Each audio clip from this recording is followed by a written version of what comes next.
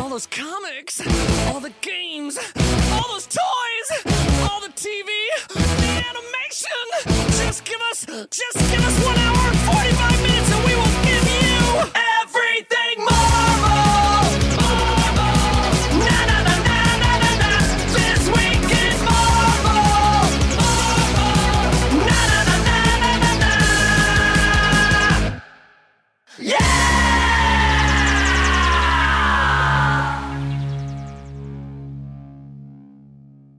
Hello, Marvelites. Welcome to This Week in Marvel, episode number 319. Yes, 319. I've been waiting for this one. Right? Yeah. This is the true gold standard. I'm Ryan Penagos, a.k.a. Marvel's Agent M, joined by... Ben Morse, joined by... Tucker Marcus. Yeah.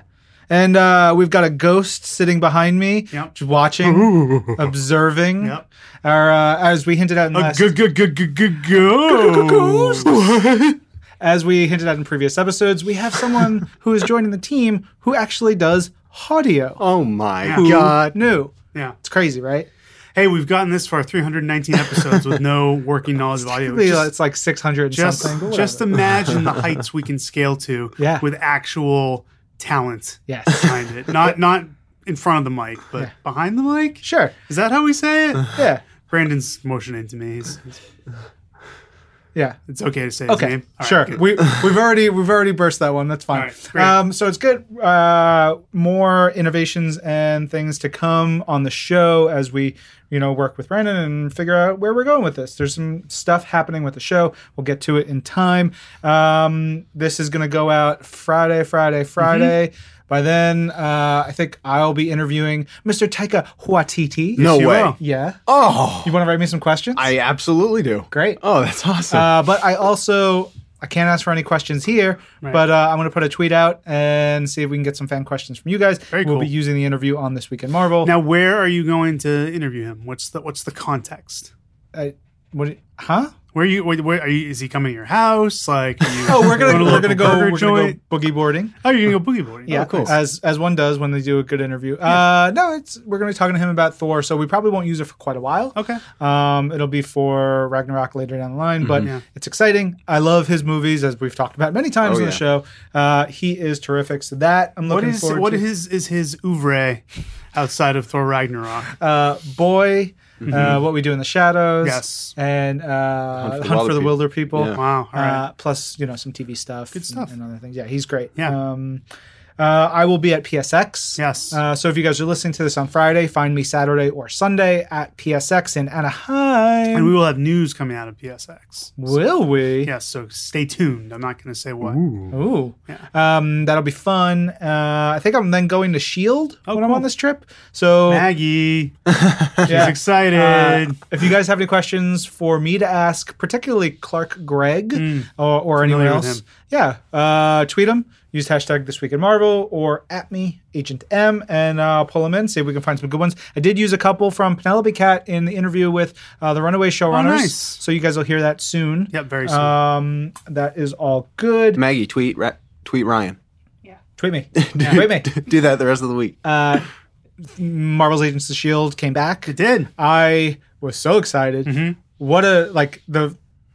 We watched the first episode on Hulu on Saturday because we were out on Friday night, my wife and I. We watched the first episode on Saturday, and my wife goes, "Oh, we have to wait another week." And I was like, "Yeah." She's like, "Wait a minute. The TV says we have another one." I was like, "That's right, because it's 2 hours." 2 hours. Yeah. It was very exciting. They're in space. Yep. They have some really crazy stuff. The Kree, Earth, spoiler alert, done got destroyed. Yeah, it's gone. It's gone. Some really cool mysteries. There's some. It's cool because it was actually.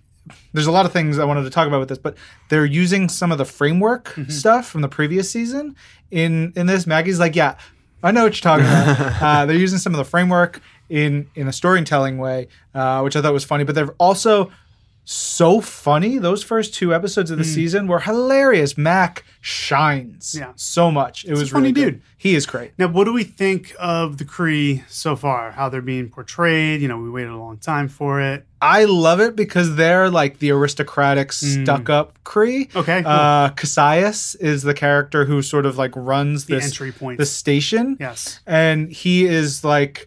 he likes his humans perfect and he likes them to do his bidding. Yeah, it's really creepy and cool, and I like it. And he has this enforcer lady, and she has these 2 metal balls that, like, in a little way remind me of Phantasm, and like, but not none of the three of you are like blanking on that. No, I know what Phantasm is. Okay. I have never seen it. The movie is like a glowing orb?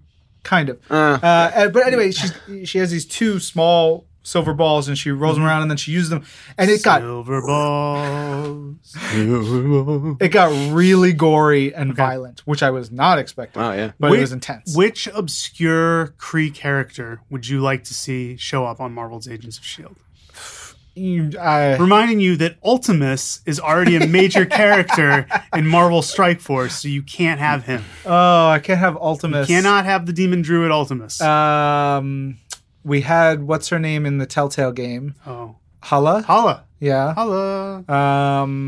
I don't know. I don't honestly like if they said, "Hey, we're gonna put Novar in the show," but I feel like Marvel Boy needs his own thing, right? Like he's so sexy and he's so fun and cool, and he's got cockroach DNA. It's like I want a whole thing with Marvel Boy. I want to see Captain Atlas and Dr. Minerva.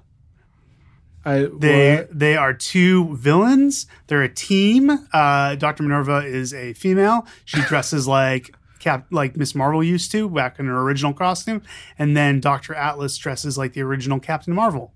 Wow, they're villains. They're great. Let's see them. Listen to me, Agents of S.H.I.E.L.D., and do as I say. I'll tell Jed and Mo. Yeah, please. Let them know. Have them give me a ring on the cell. Great. We're going to get into all the comics in a little bit, but there's so much parental stuff this week. And I was thinking of you a couple times when I was reading some of these books. We'll get into it, especially Avengers I see over there. Oh my God, man. That was tough stuff. Yeah.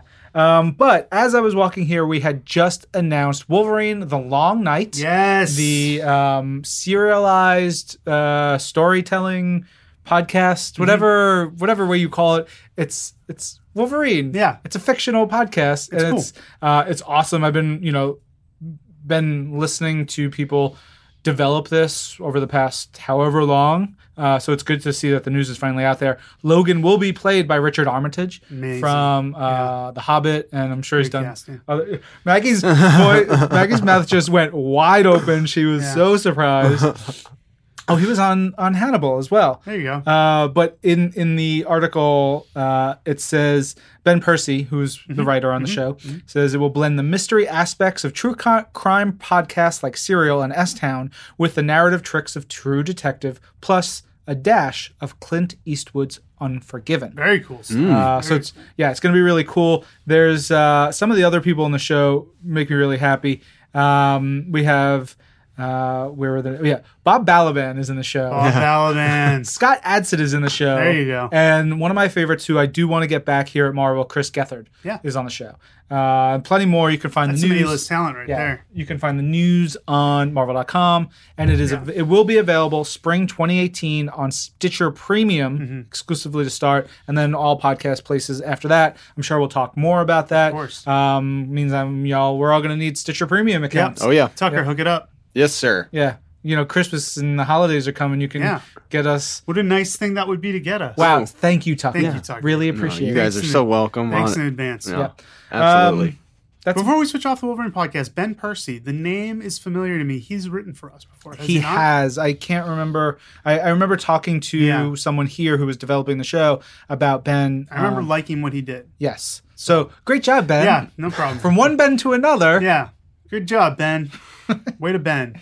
So if you're just joining us, we're going to talk about all the new comics out this week. Single issues, print, digital, collections, all that good stuff. We've got, I don't know, what else we're doing this episode?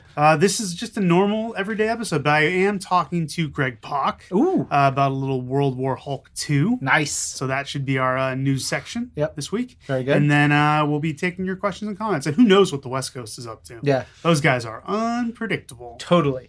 All right, so dive in. Who's up first? Me. I guess. Go. No, Tucker. It's all Tucker's the up Tuck first, man. alphabetically. A for the Avengers. A for Avengers.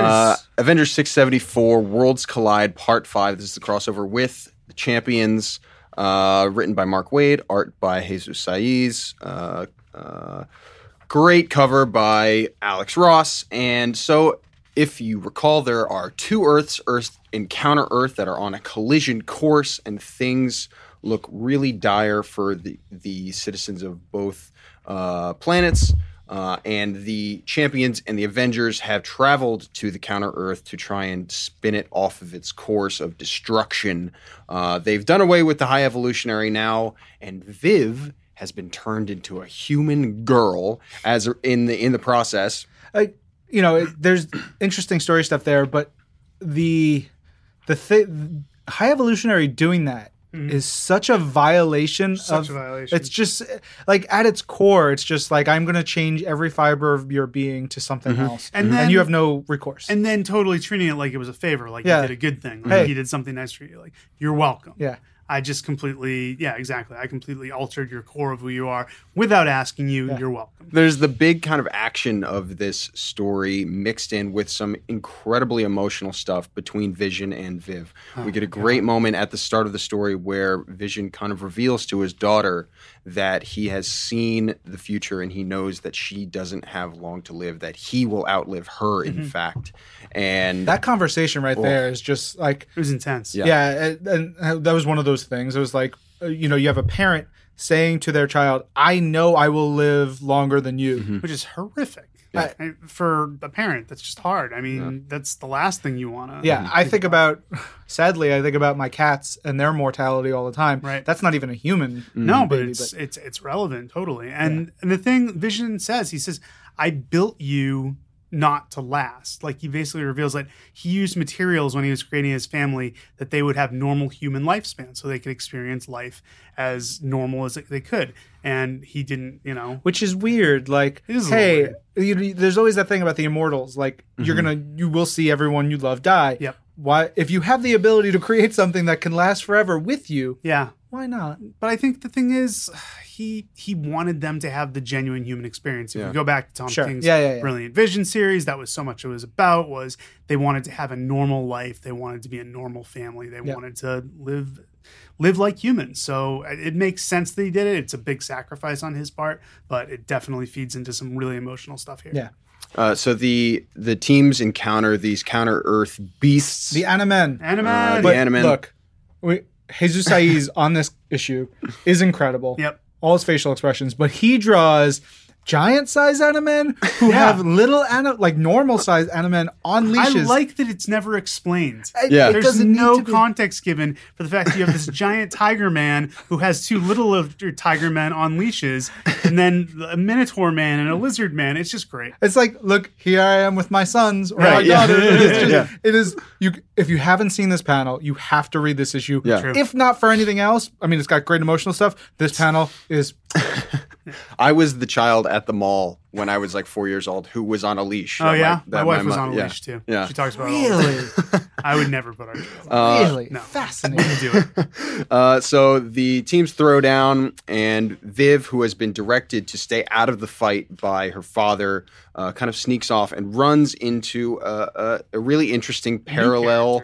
Oh, I was going to ask you, Ben, is that so? This is a new character. I named it Evo Jr. Yeah. Yeah. Very clever. It's essentially the son of the High Evolutionary, or a creation of the High Evolutionary, who has conflicted with his parent in a way. There's a really complex, difficult past there that kind of mirrors Viv and Vision's relationship in an interesting way. Well, I mean, it really boils down to High Evolutionary has no compassion. Evolution Evo Jr., as I've named them, as he's known by man, has compassion and doesn't want to see things killed just because they don't fit into the scheme of things. To Evo Jr., everything is not just a big experiment. Yeah. High Evolutionary, the ends justify the means for everything because he's trying to gain knowledge. And if he has to trash Animen or destroy Counter Earth or do any of that, it's fine. It's all in the service of him getting knowledge. Yeah. Evo Jr. does not agree. So in their conflict, Evo Jr. has been locked up, and Viv is in conversation. No, he hasn't actually been locked up. He locked himself there. Yeah. Oh, right. Yeah, he was, which is another layer. It's like... Yeah. And so essentially Viv is trying to convince Evo Jr. to spin Counter Earth off of its course and save everyone on both planets in the process. And there's a really long, interesting conversation where she kind of appeals to his morality and to his sense of love almost, and to kind of to do this righteous thing in spite of the High Evolutionary. And eventually she succeeds. However, then the Champions and the Avengers burst through the room and giving Evo Jr. kind of the wrong idea, making him think that they're there for the wrong reasons. So right with 1 minute to go before the planets collide, Evo Jr. turns on them and says, "No, I'm not going to help you after all." But there's this kind of like cosmic lock that essentially can vibrate Counter Earth and make it so that it disappears and the planets don't collide. It kind of transports the planet elsewhere. And Evo Jr. warns Viv that only he can go in there because it's the radiation and the vibration, I guess, is too powerful for her mortal form. And then in these last few pages, holy crap, it is some powerful stuff. We get some really, really wonderful flashbacks to the Vision series and kind of that classic look of Vision and his family and Viv and her brother and her mom as she herself goes into this chamber. Knowing full well what's going to happen, she sends Counter Earth off of its axis, averting the destruction. And as Vision comes to try and save her at the last moment, she slowly kind of vibrates out of space. It's just such a great, heroic moment. Yeah, it really is. It's just beautiful. And I wasn't expecting. I was not like, at okay, all. how are they going to get her back to being the Viv that we know before the end of this story? And Mark Waid knows how to craft moments like this. Yeah, He's a true professional, and he knows how to really tug at your heartstrings. And, you know, the whole idea that earlier in this issue, Vision told her, "You're not going to live forever." And she's basically taking that upon herself, being like, well, if I'm not going to live forever, then I might as well make what I'm doing count. It's like Queen said, who wants to live forever? Yeah, just like Queen said. And then on the last page, something very surprising comes up. I did not see that coming. No. No. I'm excited for what the Very future excited. holds. Exactly. You definitely have to read that. You also have to read Captain America number 696, part of the Home of the Brave arc by Mark Waid, Chris Samnee, and Matthew Wilson, as they sort of, bring Cap back to the people, back to the roots. And like this creative team is perfection. Dynamite. This is like Ben and I were talking the other day because I had to come to your desk and be like, "Did you read Captain America yet?" Right. And I said, "This creative team needs to do this and this and this." I want them writing and drawing and doing all the comic books forever. It's Cap. He's just driving around the country, just getting in touch with America. Here he's in Atlanta. There's a great conversation between him and Sharon Carter, and it was just fun little bits and pieces. You don't get her side of it, but you get his, and it's really funny. You're reminded that Mark just does really great character, simple dialogue stuff. This is more Mark Waid. This is our second Mark Waid pick of the week. How did this happen? Yes. But Cap rolls into, Saga River, Atlanta. He sees a little diner, and he's just like, "Oh, there's a sign outside that, if someone wash dishes. I don't need to do that, but maybe they'll let me wash some dishes, get a little food, fill up my belly, and I'll be happy." And he's like, "Hey, I'll, do this." He shakes his hand and says his name is Steve, and the guy's like, "Wait a minute, Steve?" And it's just really funny moment. I like when the guy later says to him, "If you're gonna keep going around the country like this, like maybe wear a hat. Yeah, wear a hat, and like some sunglasses or something. That might help. Yeah, because you look like Steve Rogers. You are the handsomest, blonde man in the world." And there's great moments. Also reminded in here that Chris Samnee does like cartoony comedy. He does everything so well. It's friggin' incredible. Such a great comic. And we find out that, of course, Cap stumbles into something that unexpected in the town is a swordsman. But the swordsman's dead. Long dead. We see this new swordsman. He cuts through a TV. Now, I'm not a fan of that. No. You've got a great sword. What a waste. Leave the TV alone. Come on, guy. Like, that's an expensive piece of equipment. Someone could use that. I have to say that the Wade and Somney run so far in Captain America, it's been 2 issues, 2 small towns he's visited, 2 small towns that just happen to have supervillains in them. Yeah. That's great. That's how it should be. His supervillain sense is on going. point. Of course, Swordsman thinks he's there for him. Cap is not actually there Doesn't for him, care. unlike in the first issue. The first issue, he pointedly went back to those terrorists. But here, Swordsman's like, I'm going to kill all these people and blow this dam because you're a jerk. And Cap's like, he's like, crap. He finds out about this. And there's this one page here where Cap is in the middle of change. He's like on the move and changing and getting ready for battle at the same time. This is particularly the page that made me think of that conversation. Yep. That sparked that conversation we had. I can see that. It's this really great. It's fast. It moves the story along. It's such a really smart storytelling bit of choices from Chris Samney and Mark Waid. And then you get a beautiful full page splash of Cap on the bike. Classic costume, shield on his back, riding his Harley. Just so cool. You get a cool fight between Swordsman and Cap, and I like also in here that Cap is not invincible. He's not super. He's not a super man. He is. He's very fallible. He's not as strong as so many other heroes. Sure, but he's super smart. He's able to deal with the problems. There's this 2-page battle here on the top of the dam.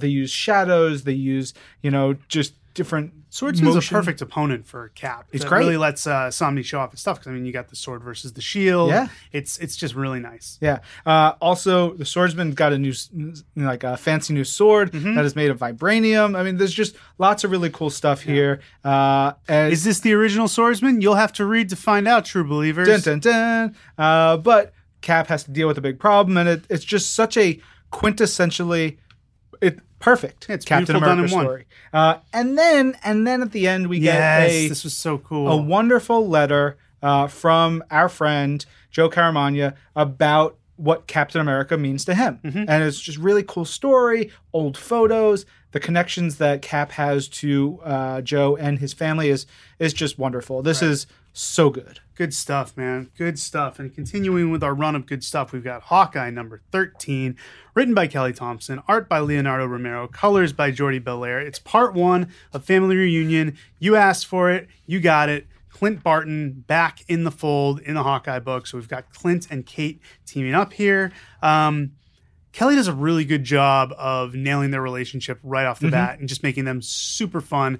Kind of picks up a lot of the stuff from the Fraction series, which is obviously kind of the high watermark for Hawkeye, and that's the thing that they're living in the shadow of. But we flash forward right now. What is happening is that Kate and Clint are falling from a great height. Their bows and arrows drawn, and we want to know how they got there. Basically, Kate has asked Clint to help her look for her mom, who may or may not still be alive. I love She's her. Unsure. Yep. Her research board Just says mom. Just says mom. That's all she's got right now. Mom on a corkboard. That's what she's looking at. But then Clint also wants some help. And I like this. I like that he says, "What on earth is the mom card? Is it your mom joke?" Because I always enjoy those, Clint saying it. And Kate Bishop going, "The mom card is obviously that moms always come first." And Clint's response, "In fairness, my mom is dead, so how would I know?" Just great banter going back and forth. All right, these guys, they're out having some pizza. Pizza dog. Pizza dog returns. Lucky eating pizza like he does. Now, my only concern here please. is there garlic on that pizza. Oh, Dogs shouldn't have the garlic. It doesn't. Dogs shouldn't be eating pizza in general. Yeah, it's it's probably not bad for not a their good tummies, idea. but Yeah. that's just me. Yeah, my dog eats eggs. Oh, In moderation, Yep. you know. Oh no, it'll be whatever's left over after I'm done. Like they can clean up my plate. Oh, he for gets me. your scraps. It's a she. She gets your Yes, scraps. she gets my I know, scraps. I've hung out with You've her. met and cuddled Adored with her. my Yes. with my puppy before. But yeah, they're eating pizza. The two Hawkeyes just hanging out, having a great conversation. Clint talking to Kate what he needs from her. I like that Clint really treats Kate as an equal.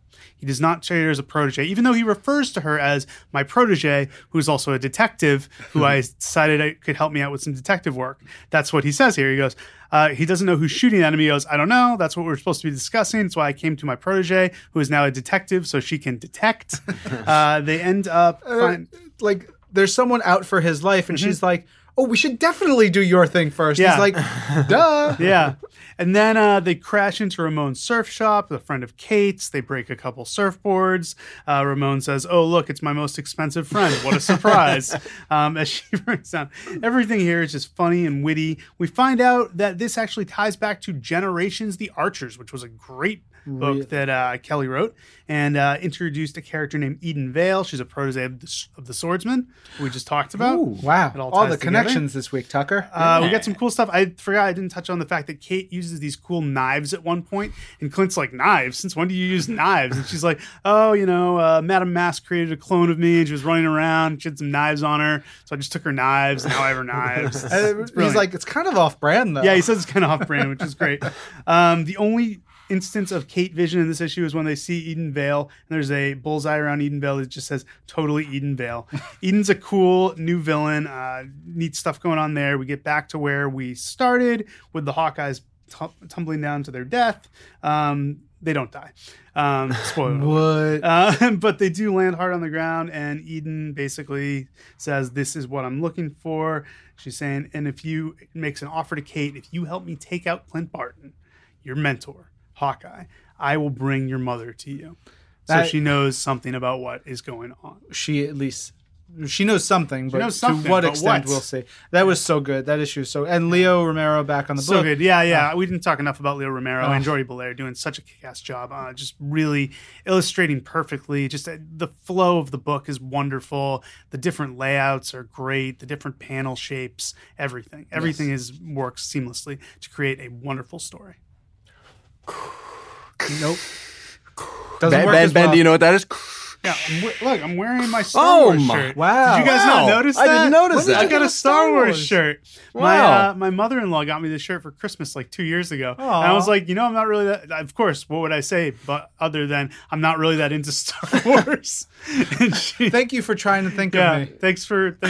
I was not knowing who I am. Yeah. I was like, we don't all like Star Wars. When, Duh, and then you flipped over a table and stormed off in your room and listened to like a System of a Down. Yeah, exactly. System of a Down like I usually do. I was like, don't reduce us all to Big Bang Theory stereotypes, lady. I love System of a Down, to be honest. System of a Down's pretty great. Anyway. Star Wars Darth Vader #9, written by Charles Soule, pencils by Giuseppe Camuncoli, inks by Danielle Orlandini, colors by David Curiel. And Jocasta Nu is in the Jedi Temple in the essentially the library where I love the conflict between Jocasta Nu and the Grand Inquisitor. Mm-hmm. Oh man, the way he's taunting her and just being like, "Yeah, I used to be a Jedi. Yeah, Jedi suck." As Vader's on his way there to take care of business, we see this throwdown between Jocasta and the Grand Inquisitor, who reveals to her that he used to be a Jedi, that he went to the Jedi archives multiple times to try and gain more knowledge, gain more information. And she said, "No way, no way, sucker." You'd think that like the Jedi Masters would be like, "Oh, that he's kind of a creep." Yeah, right. Can we let's take him out of the program? See, that's what they needed. They need the Sorting Hat from Harry Potter. Yeah, wow. Which I always said was used incorrectly. Have I given you my theory on this before? No. All right, give it up. Break for a minute.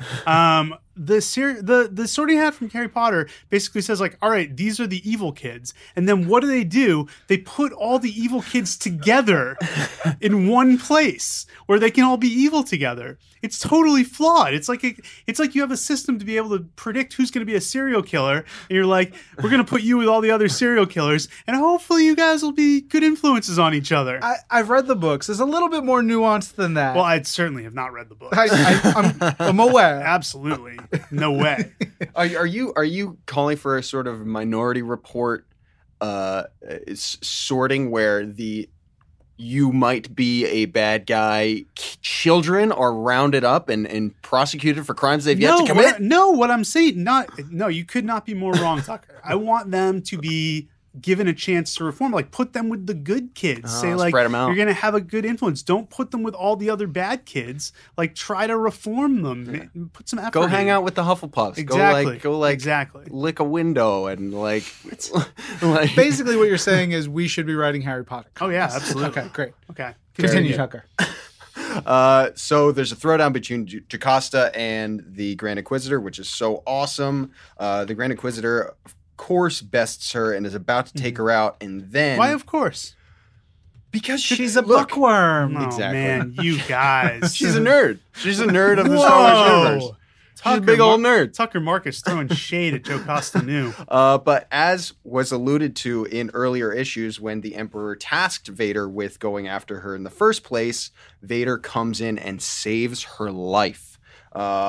He stops the Grand Inquisitor from executing her, and in a final moment, the Jocasta pulls some books down on top of him, manages to escape. That's how a nerd would handle it, isn't it, Tucker? She pushes over a bookcase, Oh essentially. yeah, classic nerd. But then, like, there's this heartbreaking moment, Yeah. though. Oh, my where she God. is the Very one who heartbreaking. has been in charge of this library, and in order to keep it out of the Siths, because she immediately senses, oh, that guy's bad. That is a Sith. That is Right. the worst. Like, she knows none of this knowledge can fall into his hands. She does the only thing that she can do. Yeah. She destroys the library. That is such a heartbreaking moment. Yeah, It is. yeah. I mean, it's a huge moment, and just as a Star Wars fan, it felt kind you a of Star Wars crazy fan? Are to you a see. Star Wars fan? I wasn't sure about that. Guys, I'm lukewarm on it. Get it, Luke? Thank you. Did you even realize what you did there? Of course, come on, I'm a master of wordplay. Anyway, she deletes the records, and she says to Vader, "All you have left now is me." She essentially is the last one that holds all of this knowledge. Vader goes into this secret kind of chamber, and there's a really cool moment where there's this. I like this security droid. Yeah, Yeah. security droid. Yeah. Really cool. He's really like, oh, cool. hello, you seem to be holding a weapon. I will take that weapon. There's a cool moment where the security droid that's in this kind of secret chamber where a bunch of even more Jedi knowledge and secrets are held in the temple. Vader walks in and it says to him, it senses his DNA and his trace, and it says, "You're Anakin Skywalker." And there's a really cool moment there. The droid takes Vader's saber. Vader then punches through its head in some really. This is a very badass droid. It's totally. That's what I got right away, because I was like, not a lot of characters, period, can take it to Darth Vader on a one-on-one stance. But To be fair, this is still Baby Vader, right? Like, this is still, like, in his early days. Yes, but even he's as done a lot. Anakin, he was very powerful. Yes, Yeah. true. yeah. Sorry, I don't mean to shame you with my Star Wars knowledge. I love that droid. It was sad to see him get completely destroyed by spoilers. Vader's fist.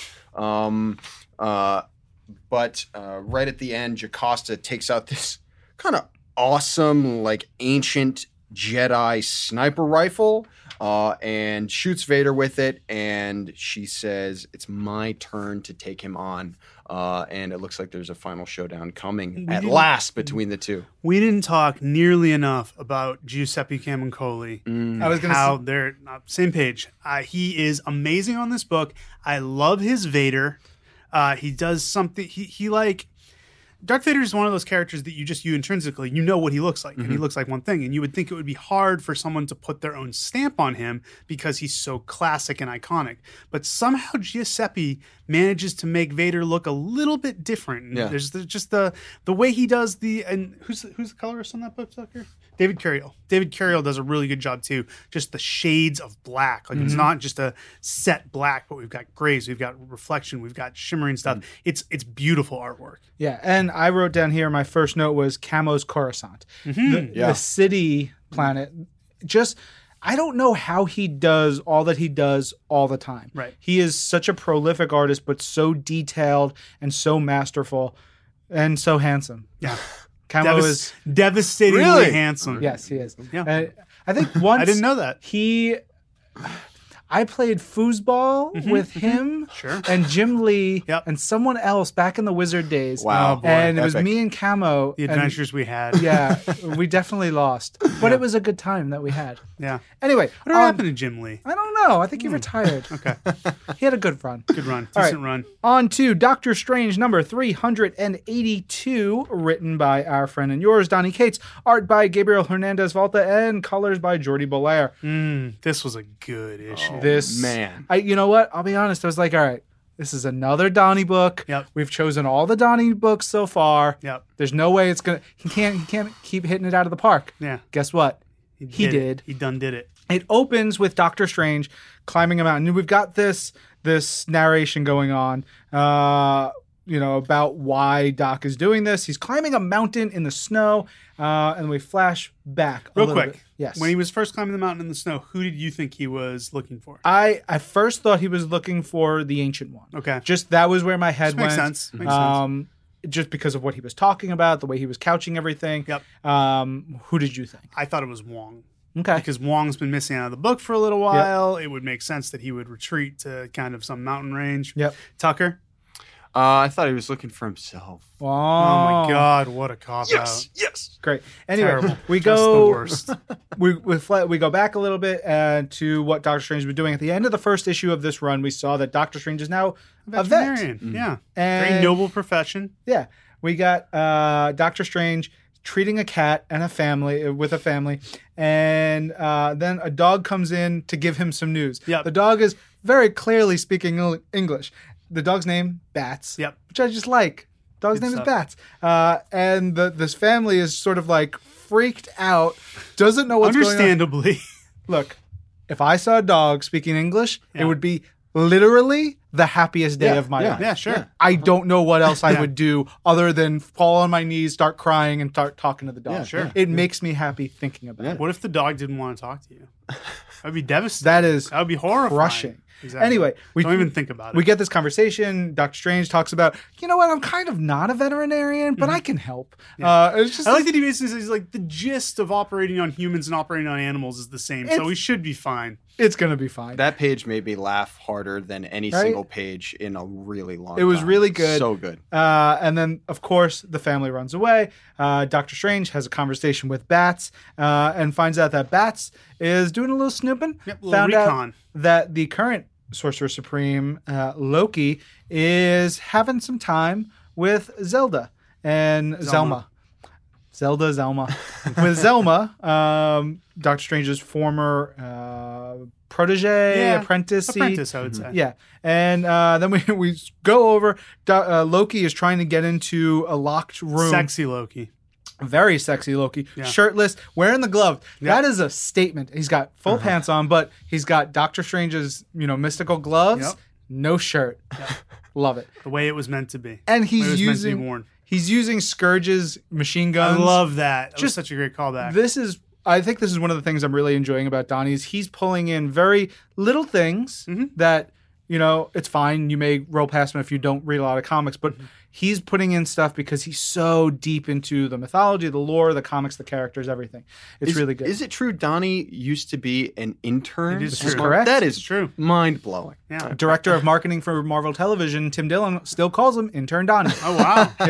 Yeah. Anyway, so we've got this great conversation. We start to find out what Loki and Zelma are trying to get to, which is why Doctor Strange is going to be very upset. He goes in astral form, walks Bats to where the Sanctum Sanctorum is now, which is great moment. Like, we don't get to see enough of these moments of people reacting to Doctor Strange and his weirdness. So what people are seeing is a dog walking itself with a leash that's like, up above. But Doctor Strange's astral form is walking him there. He sees things. He spies some smooching. Loki is putting the moves on old Zelma, which, things are getting a little serious. Yeah. I mean, I like Loki here because he's not being played as a straight mustache villain. Yeah. He's definitely in opposition to Doctor Strange, but he seems to have genuine feelings for Zelma, and everything he's doing seems to be coming from a good place. Yeah.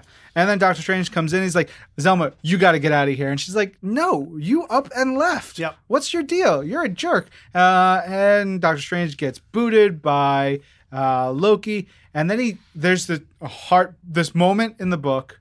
We've got Bats, who we find out earlier in the book is a little bit an older dog, has a little bit of a heart condition.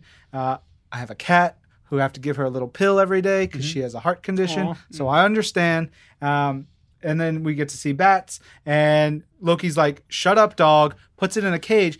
But Bats just keeps yelling and gets very upset, and Doctor Strange freaks out. it is a heartbreaking couple of pages. Then we flash back to the present time where Doctor Strange has reached the top of the mountain. He's reached his goal. He's reached the person that he was looking for. And I got it right before the page started. Right before it hit me. And I was like, oh my God, Donnie, what did you do? Yeah. It was fantastic. This is another stellar issue of this new Doctor Strange. The creative team is rocking and rolling. I cannot speak highly enough of this. Yeah, did we even talk about Gabriel Hernandez Walta? Oh my God, he's just the reactions. He draws a sexy Loki, and it's Gabriel Hernandez Walta is so good, top notch. All right, finally we've got Iceman number 8, written by Sina Grace, art by Robert Gill, and colors by Rochelle Rosenberg. This is the Iceman versus Iceman story, in which the Icemen do not actually fight, but instead... I was going to say, it's not a versus. It's definitely not a versus. First, they team up as superheroes going after Pyro. I loved... Like, the scene is really on his, he is Iceman banter is incredible. Iceman, you know what? I think that Bobby Drake may be a more fully realized character in the 8 issues we've seen of Iceman than in his entire history. Without question. He just has such a personality. But there's such a great bit of business as the two Icemen are talking, and they're just getting their, they're talking about what they're doing and where they need to go. But the villain that they're facing is Pyro. Yep. Pyro died, right? Yep. They make a joke about it. Really briefly. Yeah, they say it. They say you come back from the dead and this is how you choose to spend your time. And that's the full explanation of how Pyro came back. I love because they're talking about younger Iceman's love life the entire time. And they're just kind of incidentally like, oh, okay, while we do this, we'll fight Pyro, like shoots him. But the whole thing is just backdrop for dialogue. It's brilliant. It's incredible stuff. We get a little aside to Daken, which is great. He's in Madripoor, up to no good. He's going to be coming back next issue, as we know from Next Issue Box. But the main thrust of this issue is older Bobby is having dinner with his parents who wanted to meet younger Bobby. And as we know, his parents are not the most tolerant people. I'm just, as someone who is from a bit of Long Island, not all Long Islanders are terrible, racist, homophobic, trash people. Fair. So let's just put that out there. I love that young Bobby is waiting in the bathroom where he is iced up. He can't ice down. He's super nervous to meet his parents, and they're older. He says, help, I'm redefining cold feet. Very funny. Then he sits down with his parents, and the parents pitch that they want another shot at raising Bobby right. They are the worst. So they basically say, like, older Bobby was like, oh, I thought you really wanted to meet like this younger version of your son and like treat him as a person, but no, you just want to treat him as a do-over. They get into this huge argument between Bobby and his parents. And while they're doing that, young Bobby like goes into crazy freeze mode and he can't stop. He's just like covering himself with layer of ice upon layer of ice because he can't control his powers. Older Iceman helps him calm down a little bit. Then the mom grabs younger Bobby and says, let's get a big bowl of spumoni and finish dinner like a civilized family. And then younger Bobby just like, no, you guys are the worst. You've got to accept me and older Bobby and everything we're about. And then older Bobby goes back to the Xavier Institute. And what we have is Judah Miller, his love interest from out in Los Angeles. Because remember, he's still planning to move to Los Angeles. That was dropped on his last issue. He comes in and I love the shot where he's holding up a sign that says "You up," and he says, "Freelance copywriter means I'm free to buy sneakers in the middle of the day and work remotely while I spend time getting to know you. I want to be a part of it." Start saying New York City, and then Colossus just comes from off panel and tackles Judah, and Iceman just yells, "Peter, no, that's my special friend." It's just so good. It's so sweet and endearing and silly and. Like, I really. And then the last panel is Daken back in New York singing New York, New York. Yeah. He's excited. This is such a good book. As you guys know, Iceman is my favorite X-Man, and Sina Grace has just done an amazing job with Iceman, filling him out, just making him the best possible character he can be. Indeed. All right, guys, let's quick hit it. Let's stick with the X-Men for a second. Talk about Astonishing X-Men number 6, written by Charles Soule, art by the magnificent Mike Del Mundo. We have a battle on the astral plane between Professor X and Shadow King. Professor X has some reinforcements. There's also stuff going on in London, the real world. Mike, of course, just draws the hell out of this issue. Crazy, weird stuff going on. We get a little bit of an update on what's going on with Phantom X, Archangel, Psylocke, the whole gang, and a major major turning point for Professor X. Yeah, what is that? What? Yeah. We need to learn more about that. Exactly. We need to get Charles Soule on the line. Oh, yeah. Charles in charge, if you will. Yeah. All right, we've got Black Bolt number 8, written by Saladin Ahmed, color, art and cover by Christian Ward, and this is now Black Bolt with Blinky and Lockjaw. They get back to Earth. They are going to see the Inhumans. They're going to get, sort of calm down a little bit after all their dealings with the prison planet and everything, and of course it goes really poorly at first. Pear-shaped, one might say. The Inhumans are like, you're not Black Bolt. What's going on? Yeah, blah, blah, you're blah, blah, blah. Maximus. We know that he is posing as Black Bolt. Finally, everything gets settled, but there's this really great couple of pages where Panacea, the Inhuman who can heal wounds, starts to treat their wounds. The great part is with Lockjaw, because Lockjaw was really hurt. And it's just, Christian Ward's art is so good. Look at this, like, he just draws Lockjaw licking Panacea's face, and then happy because now Lockjaw's all fit as a fiddle. Fit as a fiddle. There's great couple of moments between Ahura, who is Black Bolt and Medusa's son, and between him and Black Bolt. It's really good. And then finally, they want to talk to Titania, right? Who is Absorbing Man's wife, now widow, tell them what's up, which I'm excited for. That next issue is going to be good. Guardians of the Galaxy 148, Jerry Duggan, Marcus Toe. We have Nova and Peter Quill, who have discovered which stone is it? Power Stone. Power Stone. Yeah, he says it right there. He squeezes the gun while he's caressing the stone.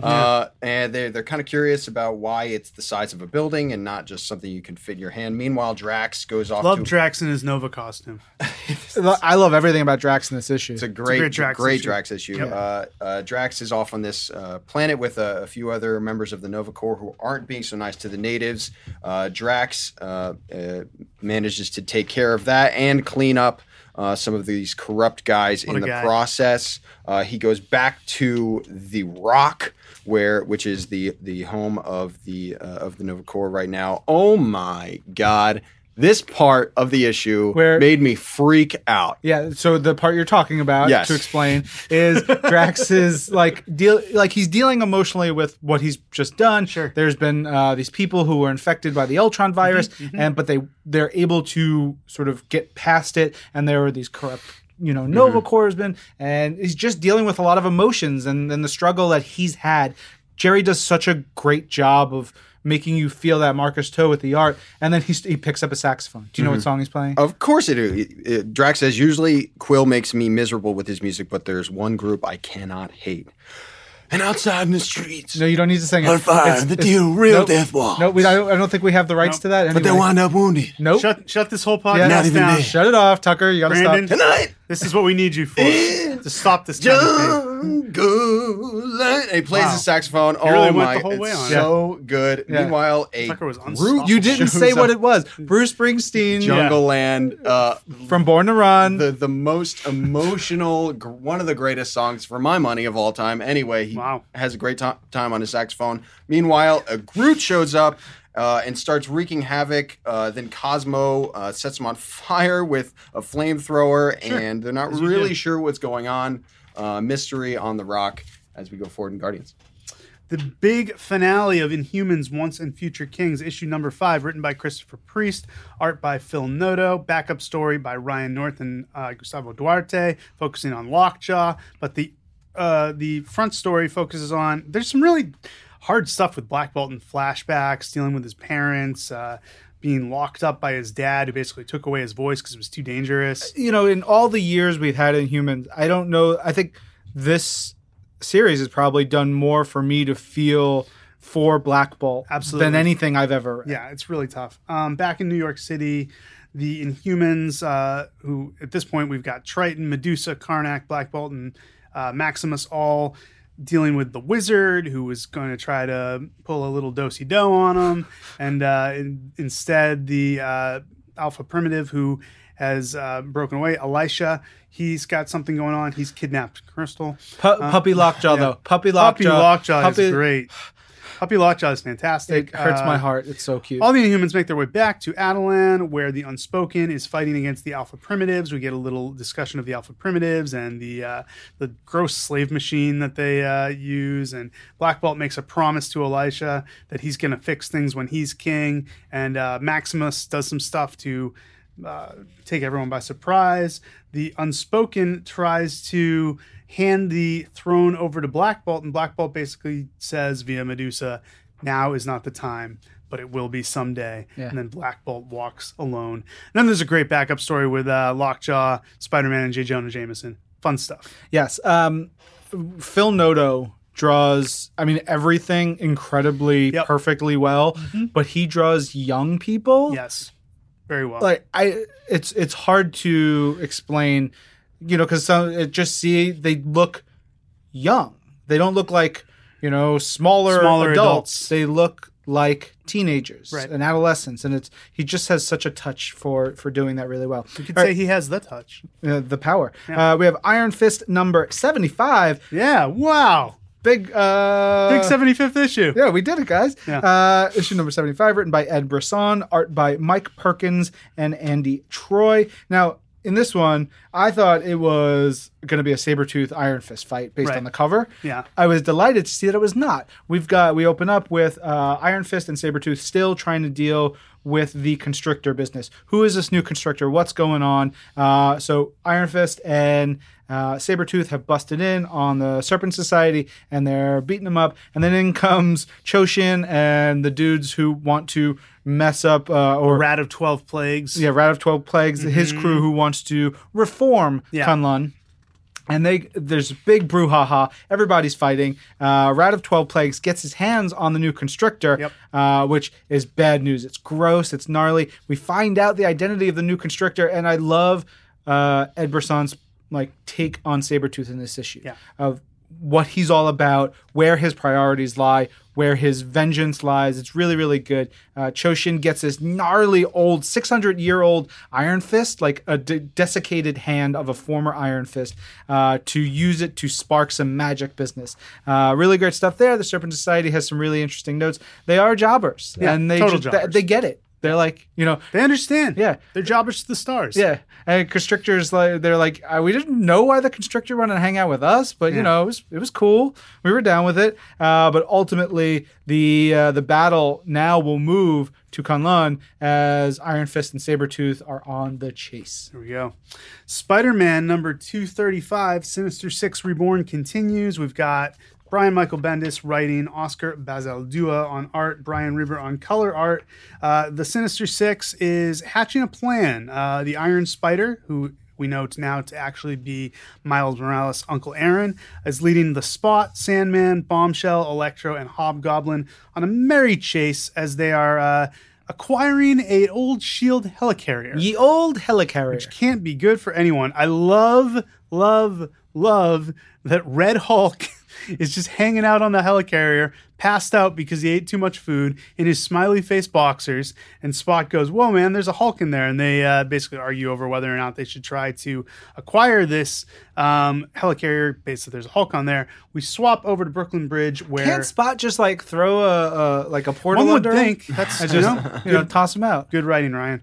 Rhino is this Rhino or is this Armadillo? Because they never really make it clear. I think it's the Armadillo. Armadillo. All right, so Armadillo is rampaging on the Brooklyn Bridge. Miles Morales fights him. He uses his Venom Blast. It doesn't work. He punches him in the face. It doesn't work. You can tell it's Armadillo because of his claws. Yeah. Like an armadillo. There you go. Little digging claws. Yeah. So then Miles, who by the way is not in costume, learns a new power. And it's a very fortunate power because... the power of love? It's not the power of love.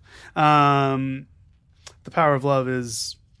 I don't know what I was going to say. I don't know the next word. They go back to school. Miles is debriefing with Gonki and basically says I kind of like not being Spider-Man, like just being Miles. He's definitely having some identity issues.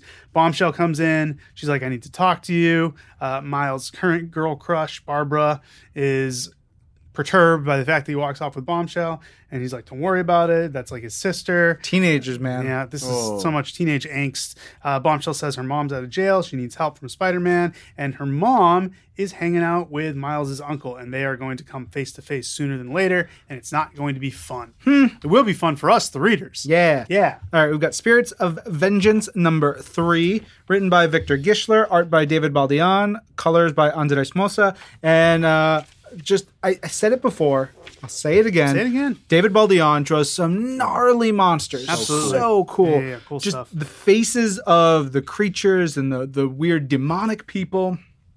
It's so good. It also has a cool like cartoon feel to it in some ways, like a if you looked at the cells of a cartoon, they would look like this, like a really neat Don Bluth animation, but like twisted and messed up. I love it so much.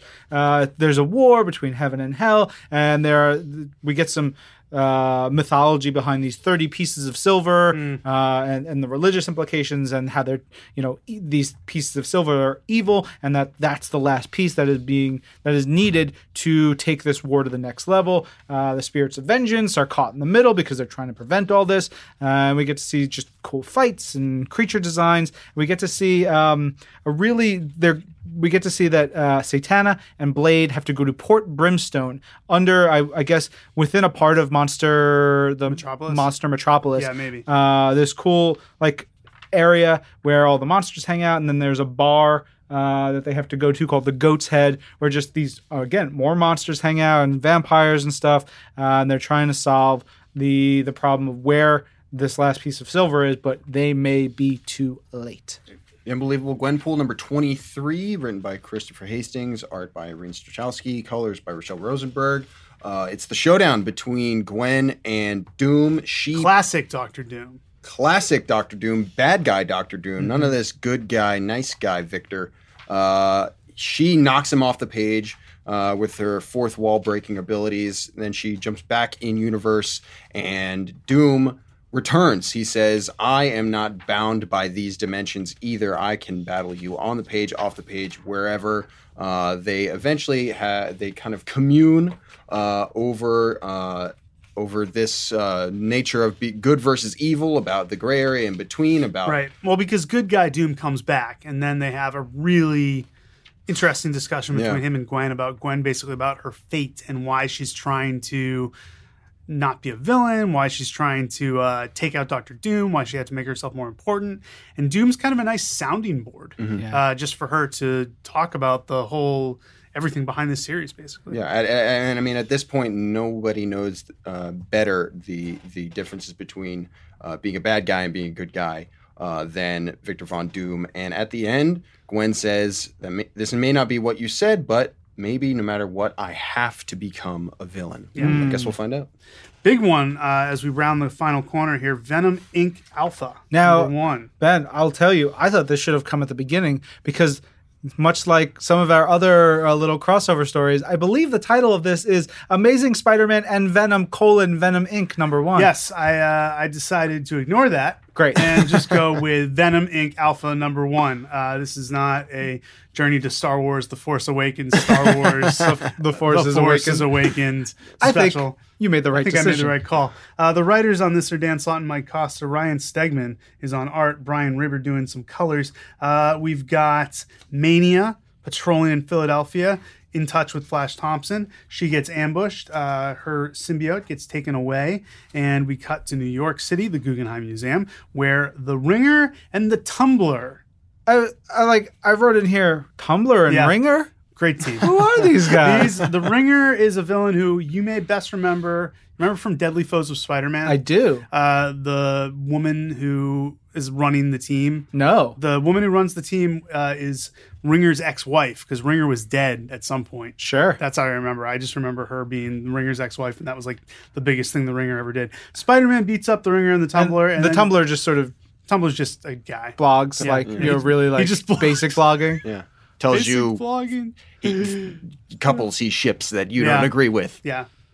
Black Cat shows up. They have a thing going. Peter has drinks or coffee with Flash Thompson. Flash tells him what's going on. He wants to find the Venom symbiote so he can fix things up. Eddie Brock has the Venom symbiote. He gets in a nasty fight with the Looter. They're just like A-list villains across the board in this one. I like when Flash tries to get into Alchemax and he just says, I'm here to see Liz Allen. She knows me from high school. Not a big deal. Security escorts him out. He steals a pass. He goes in. He meets up with Eddie Brock. And then we've got Peter Parker also busting into Alchemax and them going, she says, ask your boss, Liz Allen. She's a friend of mine in security. And he goes, let me guess, from high school, right? And Spider-Man goes, that's weird, but actually, never mind. I don't have time for this. Crushes through. We've got Spider-Man. We've got the Venom symbiote split between Brock and Thompson. Not sure where it wants to go. The professor, who's been trying to work on a cure for everything that ails Venom, uses this basically Spider-Man's just like, Spider-Man has a conflict with Flash and that Flash wants to save the symbiote. And Spider-Man's like, no, the symbiote is no good. We got to get rid of the symbiote. So Spidey does something that could potentially get rid of the symbiote. Instead, creates an awesome new character. And then, while this is all going on, a ne'er-do-well of a different stripe, another Venom symbiote, former wearer, is up to no good and is recruiting the Looter into his gang of no goodniks. Yes. Stegman, Killing just so good. Yeah. But he really amped up the McFarlane Yes, in very this much so. issue. Intentionally, I'm Yeah, sure. no, I think it makes sense. He's drawing a friggin' Venom story. Yeah, Why like not? there's some of the Eddie Brock faces that he draws in there, and a couple of the times when Spider-Man's swinging, and it's just so cool and like classic McFarlane style. definitely. Loved it so much. Definitely. All right, last book of the week is X-Men Gold number 17, written by Mark Guggenheim, art by Ken Lashley and Juan Fernandez. And this one, we've got new costumes for the X-Men. They're Yeah, very like cool. safety costumes. Like they do some stuff. There's the best thing is like Logan is like, told myself I'd never wear another friggin' costume. And then whoever this is says, Armor. it's Armor? Yep. Armor says, it's a forged design tactical field outfit for the negative zone. He says, costume. It's great. I love Guggenheim's dialogue throughout this. You've got the X-Men have to go to the negative zone to try to find Kitty and Nightcrawler, who have been captured by Kolagoth, who is from the negative zone, we found out. We get to see that the Kitty and Nightcrawler are being held captive. Nightcrawler in a particularly sticky wicket as he is imprisoned and he has no windows or doors. So if he tries to teleport out, he could teleport into solid stone. Yes. And the X-Men crash land into the middle of a war zone. Yep. There's a giant battle going on this planet in the negative zone. They are right in the middle of it. They start to say, all right, great. Well, we'll help you guys out. And then someone's like, wait, but we don't know anything about this conflict. We don't know who we'd be siding with. Yeah. It's it's good. They have to figure that out. Kolagoth is he's not the worst. No, not the worst. I like that. He's got this demonic look, but he's not like a mustache twiddling villain. Yeah. He's just. It's the second time we've said that this week. Is it really? Yeah, because I said for Loki back during Doctor Strange, I was like, it's a good thing he's not a mustache twirling villain. You know what? We'd love to twirl our mustaches. Love to twirl those mustaches. Right If there. I had one, I'd twirl it. Yep. But we get to see a really precarious position that Nightcrawler gets put in by the end of the issue. So crazy stuff. Lots of good stuff out this week. Lots of good stuff in trade as well, as we've got in collections Black Bolt Volume 1, Hard Time, Cable Volume 1, Conquest, Captain America by Mark Waid, Ron Garney, and Andy Kubert. That's a hardcover, and that is good stuff. Doctor Strange Volume 1 in hardcover, Marvel Universe Avengers, Ultron Revolution Volume 3, Punisher Epic Collection, Capital Punishment, Star Wars Legends Epic Collection, The New Republic Volume 3, Star Wars Volume 6, Out Among the Stars, and X-Men Classic in hardcover. Some really nice hardcovers out this week. Yeah. On sale on the Marvel app this week, we have Kazar.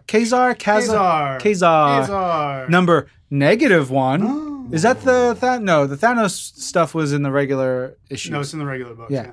-1, as well as issues 1 through 7. Which from the may be where the Thanos stuff Yeah. is. You want to see Kazar versus Thanos? Yep. You got it. Just like everyone has always dreamed. Yeah. And we've got Peter Parker Spider-Man, issues 20 through 22, 26 through 28, 30 through 34, 36, 38, and 42 through 43 from the 90s 2000 series.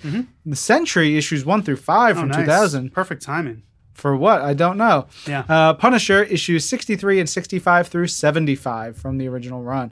Digital collections on sale this week include Atlas Era Tales of Suspense Masterworks Volume 1, Avengers 1959, Golden Age Marvel Comics Masterworks Volume 1, Hulk Boiling Point, and Kazar by Mark Waid and Andy Kubert Volume 1. Freshly digitized comics on Marvel What is Unlimited. this? What is it? What is What happening? are you doing? This is just a new thing I'm doing. No, We're good. you and your bits, man. Cut it out with your bits.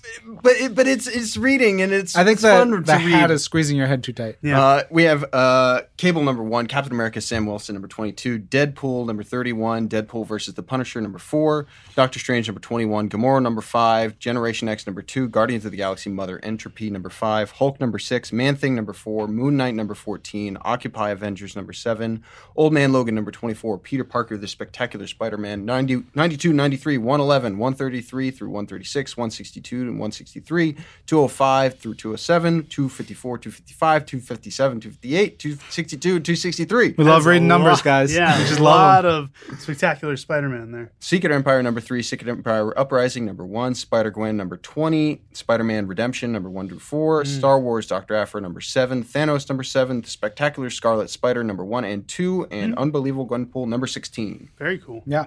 All right, let's go talk to Greg Pak. Hi, Greg. Bye. And now, from Marvel headquarters, it's This Week in Marvel News. All right, Ben here, and I am talking with none other than Greg Pak, writer of Incredible Hulk, writer of Weapon X, writer of My Dreams. Just a overall great dude. How you doing, Greg? Doing well. Thank you so much for having me. Yeah, man. Well, Pleasure as always. yeah, it's always a pleasure to have you on the show. We love having you on, and we got some big stuff to talk about because we've got World War Hulk 2 on the horizon. Bigger, badder, better, right? Well, it's, it is a big, it is a huge climax for a lot of the stuff that Amadeus has been going through as the Hulk. For those who don't know, Amadeus Cho has been the Hulk for the last couple of years.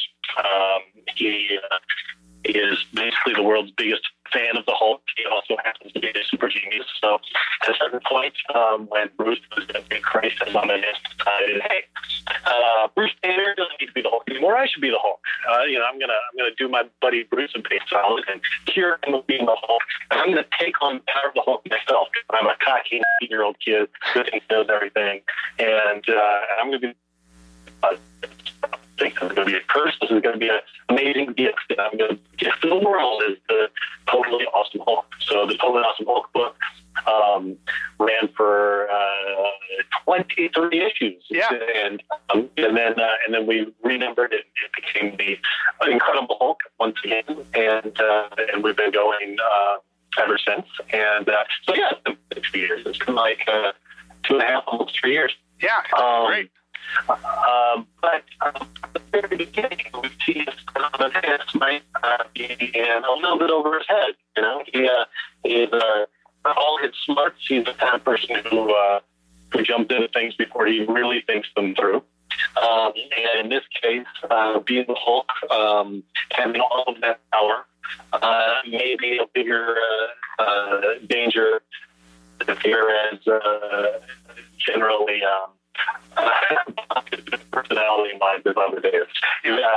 So in this in the previous story, actually, in the story that's on stands right now, Return to Planet Hulk, Amadeus has gone off to Sakaar, the place where Bruce was in the original Planet Hulk storyline, and Amadeus is going to have to tap into the monster in order to survive there, in order to help the people in the health, because Sakaar is a place where, it's an incredibly brutal, dangerous planet, and you can't survive unless you really let it all out. So, without getting too spoilery, Amadeus is going to have a life-changing experience on Sakaar, and he's going to come back to Earth a somewhat different person, and that's going to precipitate some massive conflicts right here on planet Earth, and that's that story that begins with issue number 714. Very cool. And who will we see Amadeus coming into conflict with as he arrives back on Earth following his time on Sakaar? Well, a lot of the folks that we, throughout the, throughout our 2.5 years of story, Amadeus has, at various times come up against different heroes who are kind of like, dude, you need to calm down, or dude, this is not exactly the best way to go about things. Exactly. So a lot of those folks are going to return at this point. And, the kind of the disturbing thing about the story, and sort of the emotional core of the story, is that most of these people are genuine friends. I mean, this is distinct from the original World War Hulk story, where Bruce Banner was wronged horribly. I mean, from his point of view, he was shot off into space by some of his so-called friends, sort of self-proclaimed heroes of the Marvel Universe, who decided the Hulk was too dangerous for Earth. So they shot him off into space. From their point of view, they thought they were entirely justified, and they didn't intend to send him to the dangerous planet Sakaar. But from the Hulk's point of view, it was a betrayal, and it led to terrible tragedy. So he came back ready to really destroy. Amadeus is a different dude, and his challenges as the Hulk are different.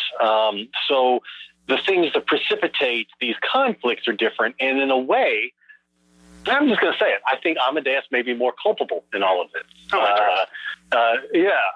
Because we think of Amadeus as, this kind of happy-go-lucky dude.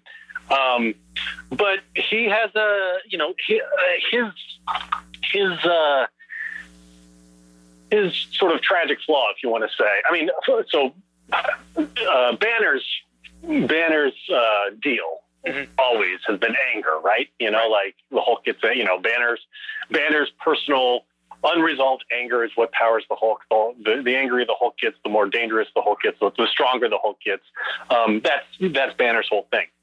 Amadeus's Hulk is not quite powered the same way. I mean, anger plays into it, but there's a different precipitator. And at different times, different characters have tried to kind of, talk about what that could be and what that is. And a big part of it with Amadeus is pride. I mean, that's one of the theories here, that Amadeus he's this cocky kid. He's charming, but that cockiness comes from from something a little more dark, and when you pair that with this massive strength of the Hulk plus Amadeus's giant brain, you get a guy who thinks he's right all the time, and who has the strength and the brain power to kind of to prove it. And he hasn't kind of gone the whole distance, but in this storyline, we're gonna test that.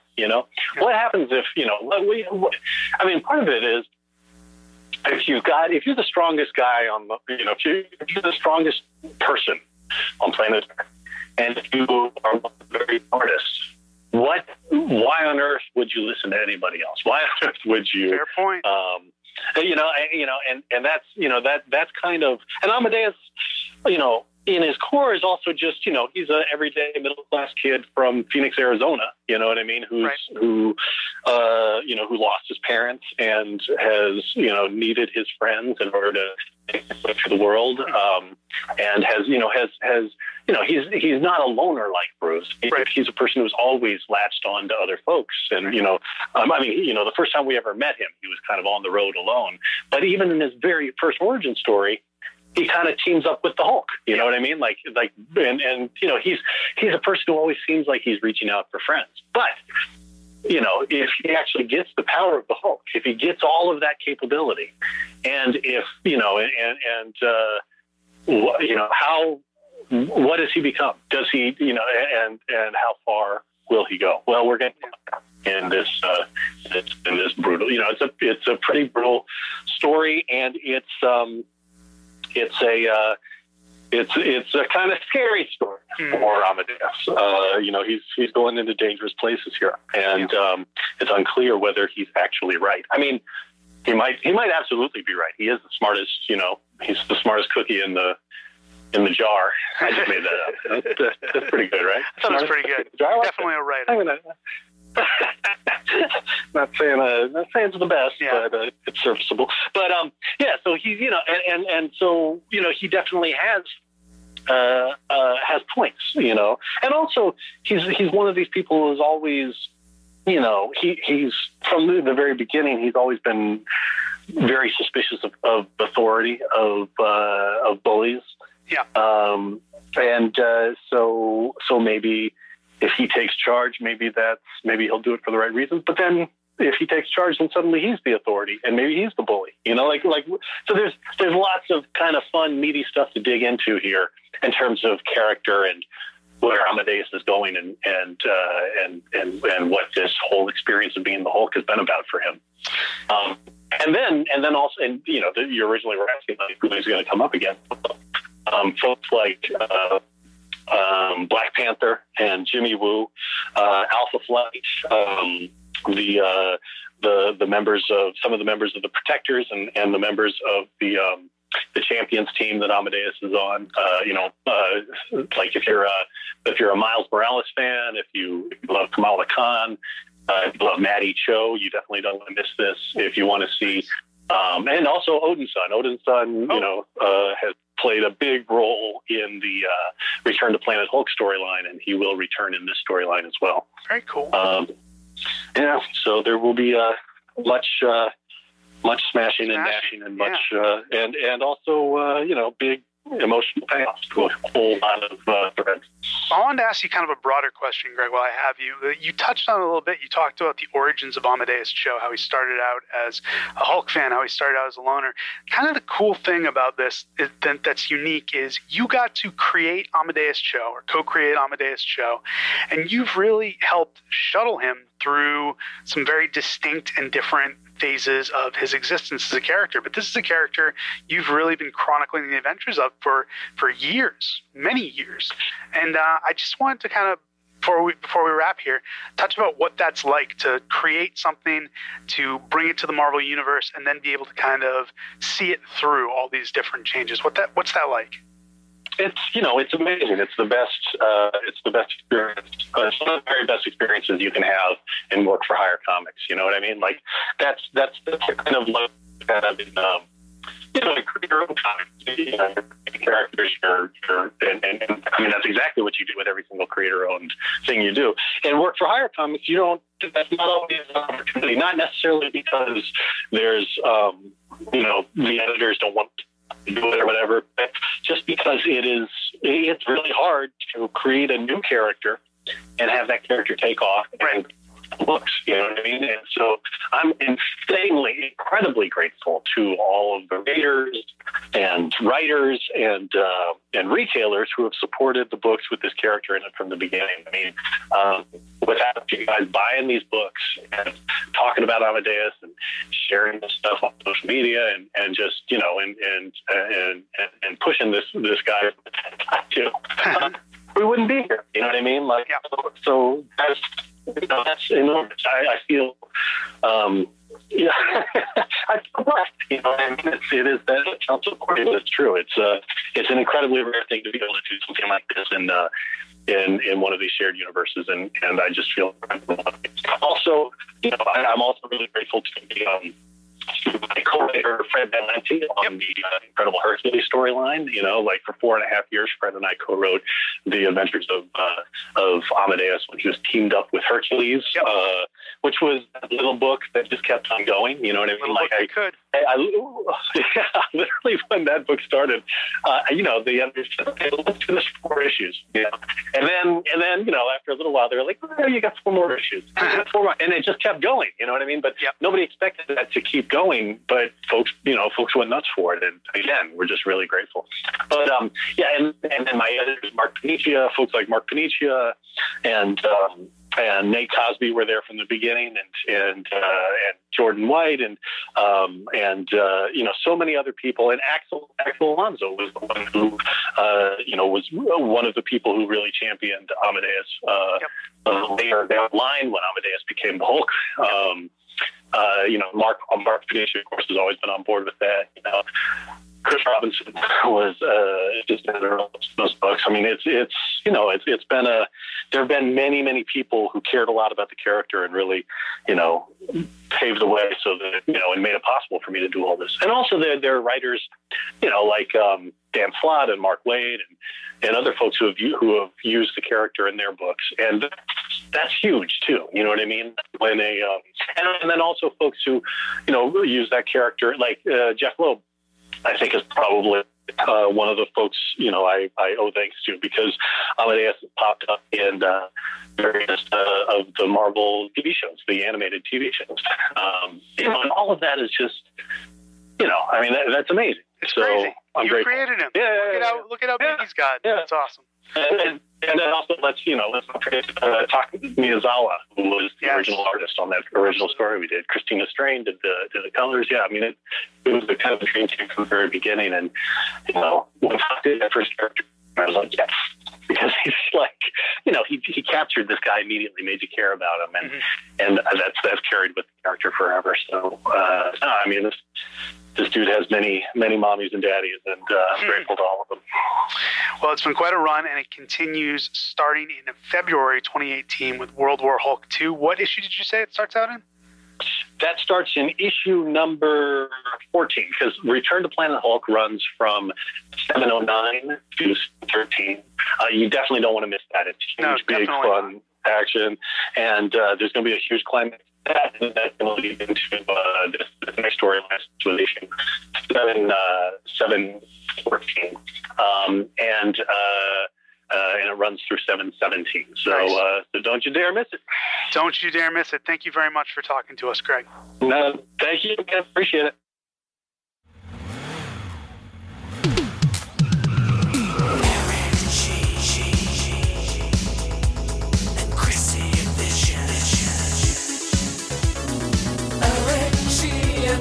Vicious on the West Coast, Eric G and Chris Vicious on the West Coast, baby.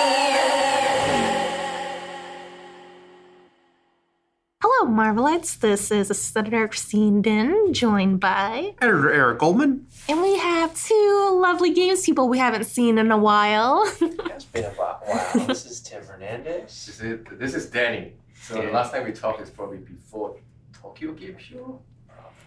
Yeah, it has that was been like back in September. Well, hi again. Welcome back. Yes. Yeah. And we're heading into lots of games things happening.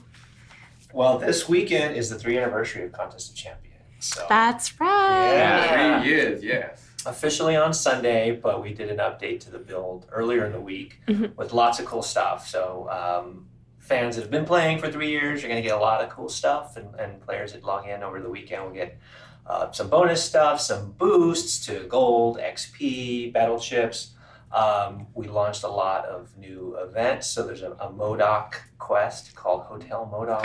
Any MODOK is good MODOK. we double down on MODOK. Yes. With this month's event. There's Hotel MODOK, which is a 30-day quest, and then we also have MODOK's Lab, which is a really fun opportunity where he's gene splicing a lot of the champions, weird combinations like Unstoppable Ant and Gwenperion. Gwenperion. Yeah, pink and white. It's still pink and white. So lots of cool stuff. Really proud to hit that milestone for the game. Yeah. It's been doing tremendous. We want a big thank you to all the fans and players that have continued with it, and still lots more of fun stuff coming for that game for hopefully many years, but especially over the next couple of weeks. We just want to say thank you to everybody, and we're going to continue to give you some fun stuff. I know, I felt like we just talked about the 2nd anniversary. Now here we are at the 3rd. I know. Yeah. Any cool fun stats for the 3rd year? Yeah. There's actually some really cool stuff. I mean, I'll just ramble off. I have a list in front of me. So 13 billion crystals have been opened in the 3 years. Wow. 122 million summoners. So that's a massive amount of fans and players we have in the game. 39 billion fights, 770,000 alliances formed, and of course we've launched 112 champions today. And Taskmaster's actually our newest champion. Yes. Just launched this Thursday, so he's really cool. Obviously, knowing his abilities and his powers to mimic formidable skill set. Exactly. Yeah. So and he looks awesome. He looks great.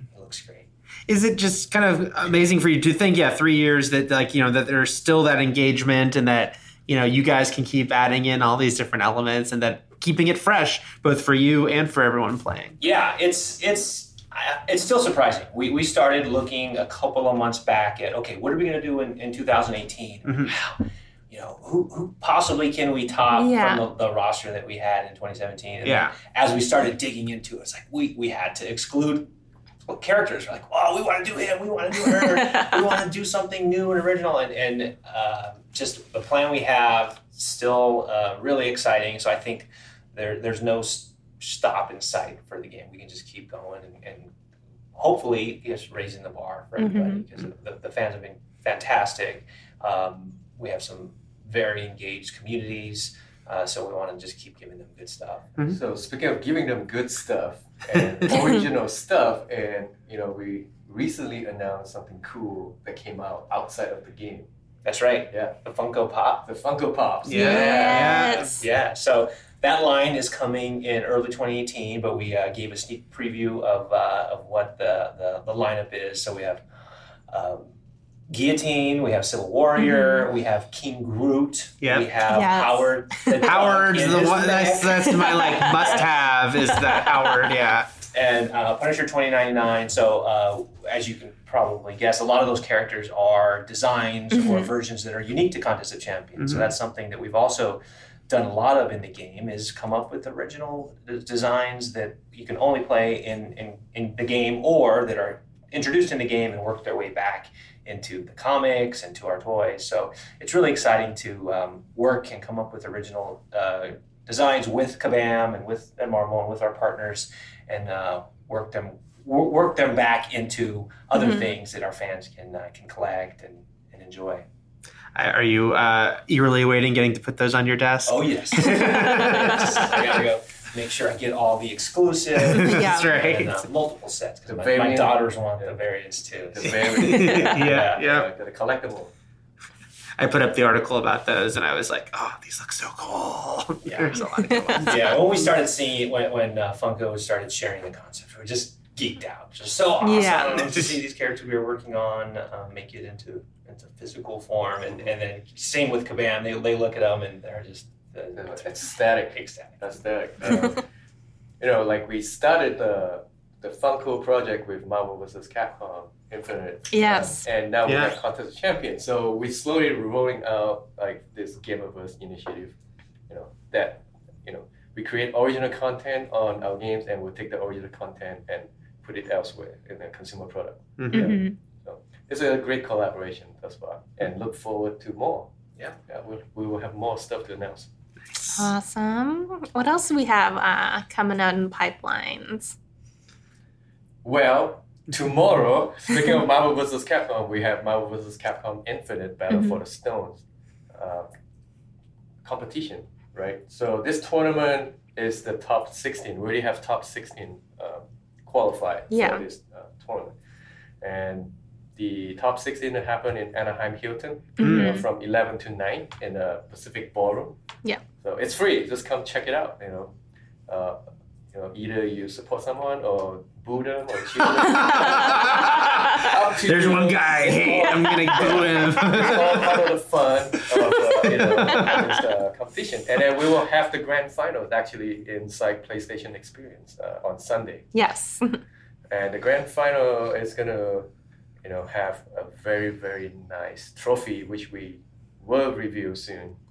It is glorious. It's amazing. It is a very amazing trophy, and we wish that we can, steal it from the winner. It's Have some knock them over in the parking lot. Hey, why didn't you enter? You could have won one for the honor. Don't think that would be really fair. I don't know. Side note, Marvel and Capcom employees are not eligible. He's like, I read the fine print. So what if I just show up in a costume and just knock over the winner? So yeah, the pool prize money is pretty good too. Yeah. I'm not going to give the exact. I will wait for Capcom to announce the exact prize money. Mm-hmm. But yeah, I would just tune into the Marvel Games Twitter handle. Yes, it will be shown live, broadcast live on twitch.tv/Battle for the Stones. If you can't make it, you can watch it live streaming. PlayStation Experience happened on both Saturday and Sunday. You do need a ticket to get into the PlayStation Experience. There will be a bunch of exhibitors there. Mm-hmm. Yeah. Highly encourage you to check it out. The people obviously who get that competitive at the game, they know the game in and out. You guys know the game very in and out. Are you sometimes very impressed though, seeing some of the things that they're doing, some of the moves they're pulling off, given how immersed you were in making the whole thing happen? Yes, when we work on this game, we'll actually work on this game and not really play. And these pro players, they are actually playing this game, and within hours they can literally destroy all of us. Yeah. That's how good they are. Right. And also just seeing who they choose their pairs. Yeah, the pairings are pretty interesting too. Yeah. We do have a new DLC that just showed up on Tuesday. Mm-hmm. The Winter Soldier, Black Widow, and Venom. Mm-hmm. But we do feel like since we introduced this competition in the beginning, so it's fair that we don't introduce the new patch out in this tournament. So let's be fair for everyone who's involved from the beginning, playing on the same version. Right. Yeah, but we do have the demo, for the complete game with all the DLC characters unlocked for you to try out at PlayStation Experience at the Capcom booth. Mm-hmm. And we will also show the trophy at the Capcom booth. So if you want to take a picture, I encourage you to go check it out. I'm sure it's heavily guarded. I hope so too. Only one can win it, but others can take photos of it. Yes. But we will be taking pictures for our coverage. Yeah. Yep. Yeah, so for any fans, it's PlayStation Experiences in Anaheim this Saturday, Sunday, and you guys will be roaming around, hanging out with our partners, and... We'll be roaming around. Say hi, bring Danny stuff. Yeah. Continuing the trend. Actually, yes. What's this trend? Do not bring me food again. Last time I do have a mysterious cookie show up, and I do not know what happened to it. I definitely did not eat it. Please do not bring me food. And find me. We have a chat. Any Marvel games you want to talk about, we'll be there. For fans who want to tweet at you, what are your handles? At Homit, HOMIT. And I'm at Zingo Dude, ZINGO Dude. Yeah, shout out to that person with ramen. Try it. Stole it. Stole it from me, but awesome. I know that feeling, man. Yeah. Well, thank you guys so much. Thank you. Thank you. Thanks a lot. Hi guys, we're back, and this week is a little bit quieter than last. Yeah, we're going a little into the holidays, although we still got new episodes there and have plenty of TV for you. We got, new episode of The Gifted, of Marvel's Runaways. We have a new one of Marvel's Shield tonight. But we announced a really cool casting bit. Yep.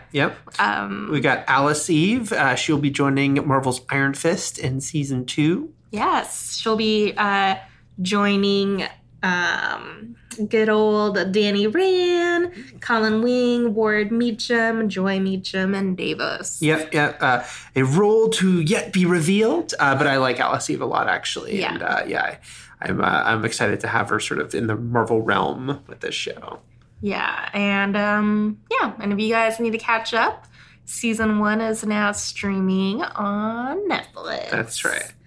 And then the really big news, we just announced Marvel Rising. Yep. Which is a really cool project. It's going to span, I believe, an animated feature film, 6 4-minute shorts, and we have really cool casting. So we have, let's see, let me run through the list for y'all.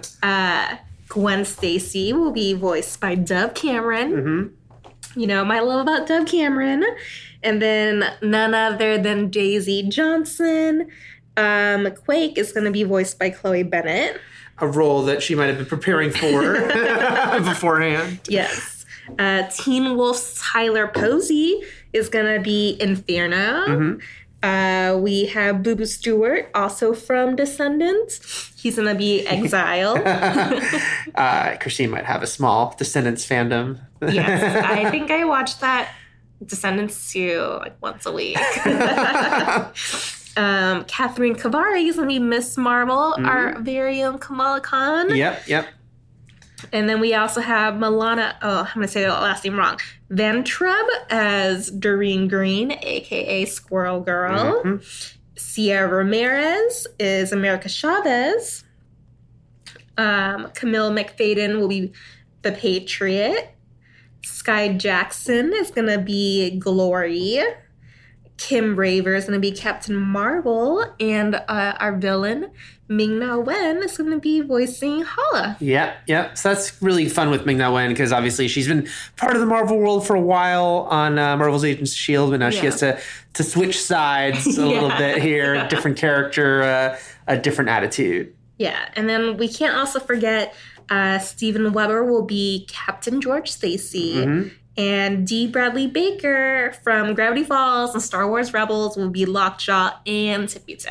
That guy is amazing. Yeah. I've seen him like in a recording booth, do his thing, and yeah, he can become any, not just great voices. He was every clone trooper on the Clone Wars, and I gave him all distinct characters. But then, watching him like play a creature is phenomenal.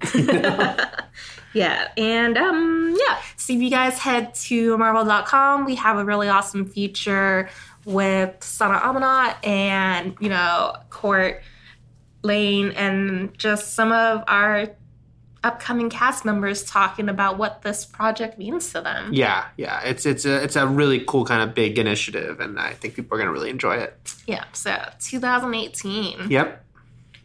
And they have a very catchy theme song. Yes, they do. We've been singing it quite a bit in the office. Yeah. And then lastly, what do you got, Eric? We got some stuff in the world of toys. Mini-Mates is going to be putting out another series of Marvel animated Mini-Mates coming out this spring. On or around April 1st, these will be in Walgreens stores, Series 8. And they're all, taken from Marvel Spider-Man and then Marvel's Avengers Secret Wars. And there's a couple of different 2-packs here. We've got a Stealth Suit Spider-Man with Screwball. We've got Spider-Gwen herself, Gwen Stacy with the Jackal. I really like that set. There's another one of Black Panther and Madame Mask. I believe that's the first Madame Mask mini-mate ever. But the one I'm saving for last is my main man, MODOK. It's actually a set of Wasp and MODOK. And it's funny when I tweeted this out, Ryan was like instantly replied about, what? MODOK? There was new MODOK product because he shares the MODOK love. So he looks so great as a mini-mate, but MODOK looks great in all forms. That does. So that's Series 8. That'll be out on or around April 1st. And then you can also currently pick up Series 7, which is based also on Marvel Spider-Man and Marvel's Avengers Ultron Revolution. And there's also some really cool mini-mates out for Thor Ragnarok currently available. You can get a little mini-mate of Jeff Goldblum as the Grandmaster, which you should. Yeah. And so I guess now we'll kick it back to the West Coast. The West Coast. I mean, I know it's getting late. It is definitely getting late. You guys never left the West Coast. Right. We're going to shoot it back to the East Coast. Farewell. Questions and comments. Questions and comments. Questions and comments from you.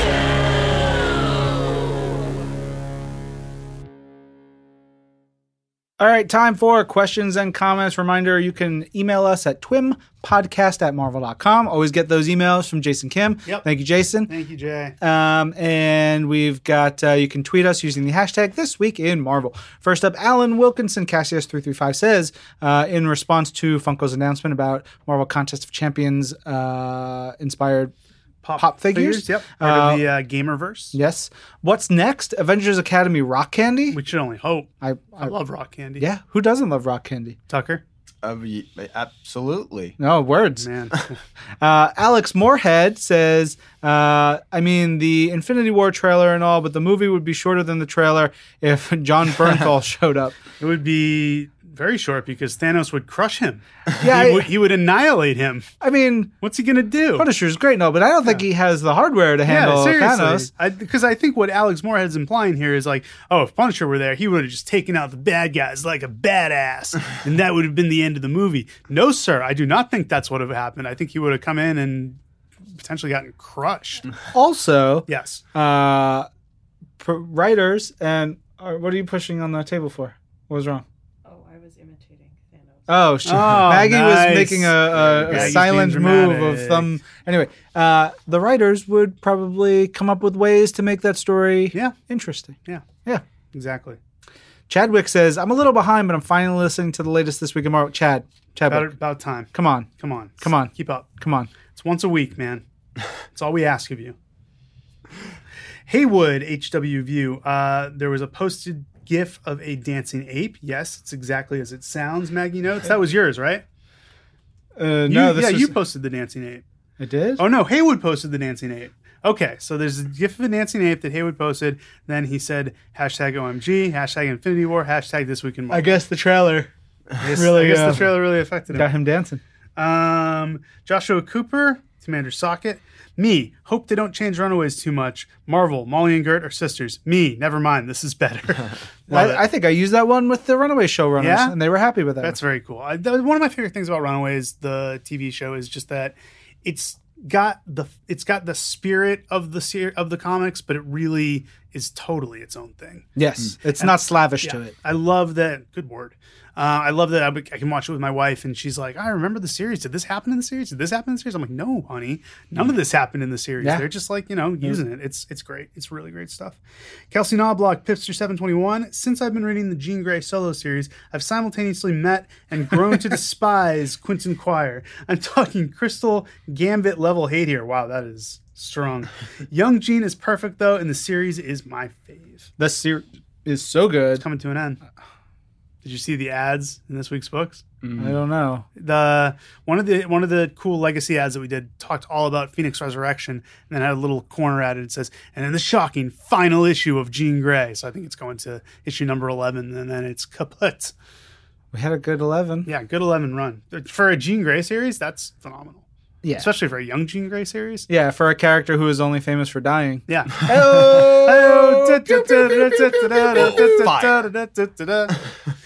All right. Raph AB says, Strife said he would save 4 lives for Deadpool. There's Preston's husband, their son, Ellie. What if the 4th is Coulson? Ooh, very interesting. Raph, did you crack it? Oh, Raph. So I corrected a Nationwide Media in their article about Avengers Infinity War trailer. They wrote about Dr. Hugo Strange instead of Dr. Stephen Strange. All right. Well, thank you, Raph. But Dr. Strange... What happened to journalism? Dr. Stephen Strange has had his own movie. Yeah. Dr. Hugo Strange has... Not had his own movie. What is that character? That's a DC guy, he's right? He's a Batman villain. Yeah. Is that the guy with the glasses? Yeah, he's the little guy with the glasses. Come on. Just flip this friggin' table over. But thank you, Raph. Raph also said, didn't expect that much Bone Zone action in The Punisher, to be honest. Hey, man. Sometimes you got to go to war, and sometimes you got to go to war. Yeah. all's fair in love and war. Ricky Ribeiro at Rictagus says, meanwhile, over in X-Men Gold, Kitty and Colossus made it to the Bone Zone. More Bone Zone action. Yeah, can I just say thank you to our listeners for using the Bone Zone freely and happily. Absolutely. Yeah. It's a beautiful thing. Ricky says, I'm not mad at it. I just hope Kitty isn't playing with Peter's heart and is truly interested in him. Wow, glad. That's where that sentence went. The mutant man of steel has waited too long for his shadow cat. Aw. That's right, Ricky. Yeah. Robert at Captain Rogers 44, in response to the Infinity War trailer, says, "Holy blank! This is going to be insane. It has all led to this moment. Hashtag Avengers Assemble. Hashtag get this man a shield." Absolutely. Hashtag Captain America 695 was the perfect book. I cannot give it any more praise if I tried. At Mark Wade at Chris Omni says you've created a voice and style for Cap that just feels right, especially after recent events. Well said. Captain Marvel 126 was a sweet read. It's usually not a fan of alternate dimension stories, but this is looking interesting. I can't help but wonder what else is different in this world. I love alternate realities. Yeah, they're the best. They make me so happy. They're so great. And he finishes up by saying, at Marvel, I love your stickers for iOS. Please make Agents of S.H.I.E.L.D. and Runaway stickers. I need these in my life. How excited Maggie just got. Somebody should send this to Elliot Ronan. Elliot Ronan. Yeah. Paging Elliot Ronan. E. Ronan on Twitter, RONEN. Yep. Because Elliot helps work on the stickers. He's the sticker guy. Yeah. That's what I know him as. He'll be pleased to know that. Yeah, that's how I define him. All right. Simon Williams says he's replying to a photo of Marvel's female actors together. Fearless Defenders and A-Force movies, please. Throw in Jessica Jones and all the women from Marvel's Agents of S.H.I.E.L.D. as well. Do this and you will get all the money. All of it. All of it. All of the money. Give it to us. Yeah. And he says, don't forget Misty Knight, Claire Temple, and Colleen Wing. Simon's Twim of the Week for November 22nd was Moon Girl number 25. He says, reading Luke Cage number 167, why are all the villains who can do mind control so creepy now? The Ringmaster is almost as bad as Purple Man. That's a really good point. At one time, they were just like, what? But think about Mastermind. Back in... He was OG creepy. Like, classic creepso. Just Mastermind is not a mind controller, though. He's a illusion caster. But, yeah, it's still... He played with her mind, right? Sure. Like, I think of it in the same realm. Realm. Yeah. In a different way, same type of thing. But yes, because it provides really great fodder and it's just a horrible thing. Ugh, all right. Simon says, I'm really curious to see what happens when Jubilee and Shogo, what happens to them after that scene in Generation X number 9. Yeah, poor Shogo, horrified by seeing his mom covered in blood and a vampire. Reading Black Panther number 167, the thing I've enjoyed most about this book is all the world building. Ta-Nehisi Coates has created so much material for future writers to explore. Universe building, I would say. He's done so much. Simon continues saying, now that the smooth criminal reference has been made in Spider-Man Renew Your Vows number 13, I ask that it be included in all future issues. This week on Family Guy, they had a gag where they were in the hospital and the mom asked the patient over to the side, she goes, Annie, are you okay? Are you okay, Annie? And then the son asks, what happened to her? And she goes, she was hit by a smooth criminal. And it was delightful. It was great. Oh, man. Simon's Twin of the Week for November 29th was America number 9. Simon says, to me, after hearing you mention cooking manga on This Week in Marvel, I wanted to know if you're reading Food Wars. I've kind of want Marvel to make a cooking comic now. Maybe something like Iron Chef meets Contest of Champions. Ooh. I would love a cooking comic. I am not reading Food Wars.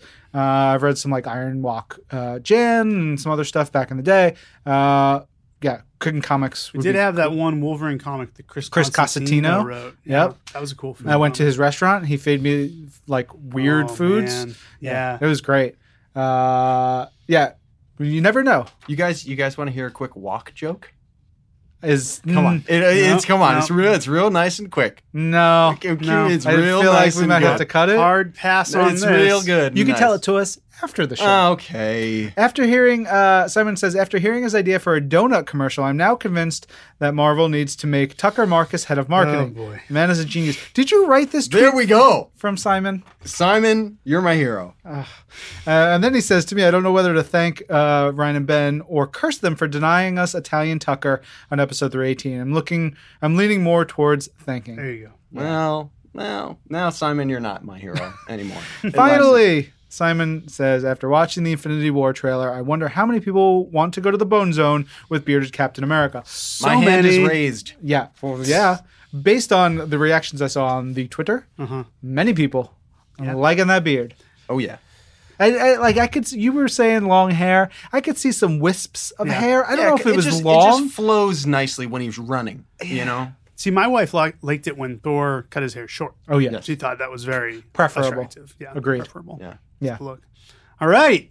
This has been This Week in Marvel Hair. Yes. Thank y'all for listening. Next week, what are we doing? Twim URC? URC final holiday special. Yes. So get them read. Read it. And I will ask, genuinely, read it because Ben and I wrote stories in there. Yeah, we will selfishly. We will have the writers of the stories on to talk about them next week. I mean, I'm reading.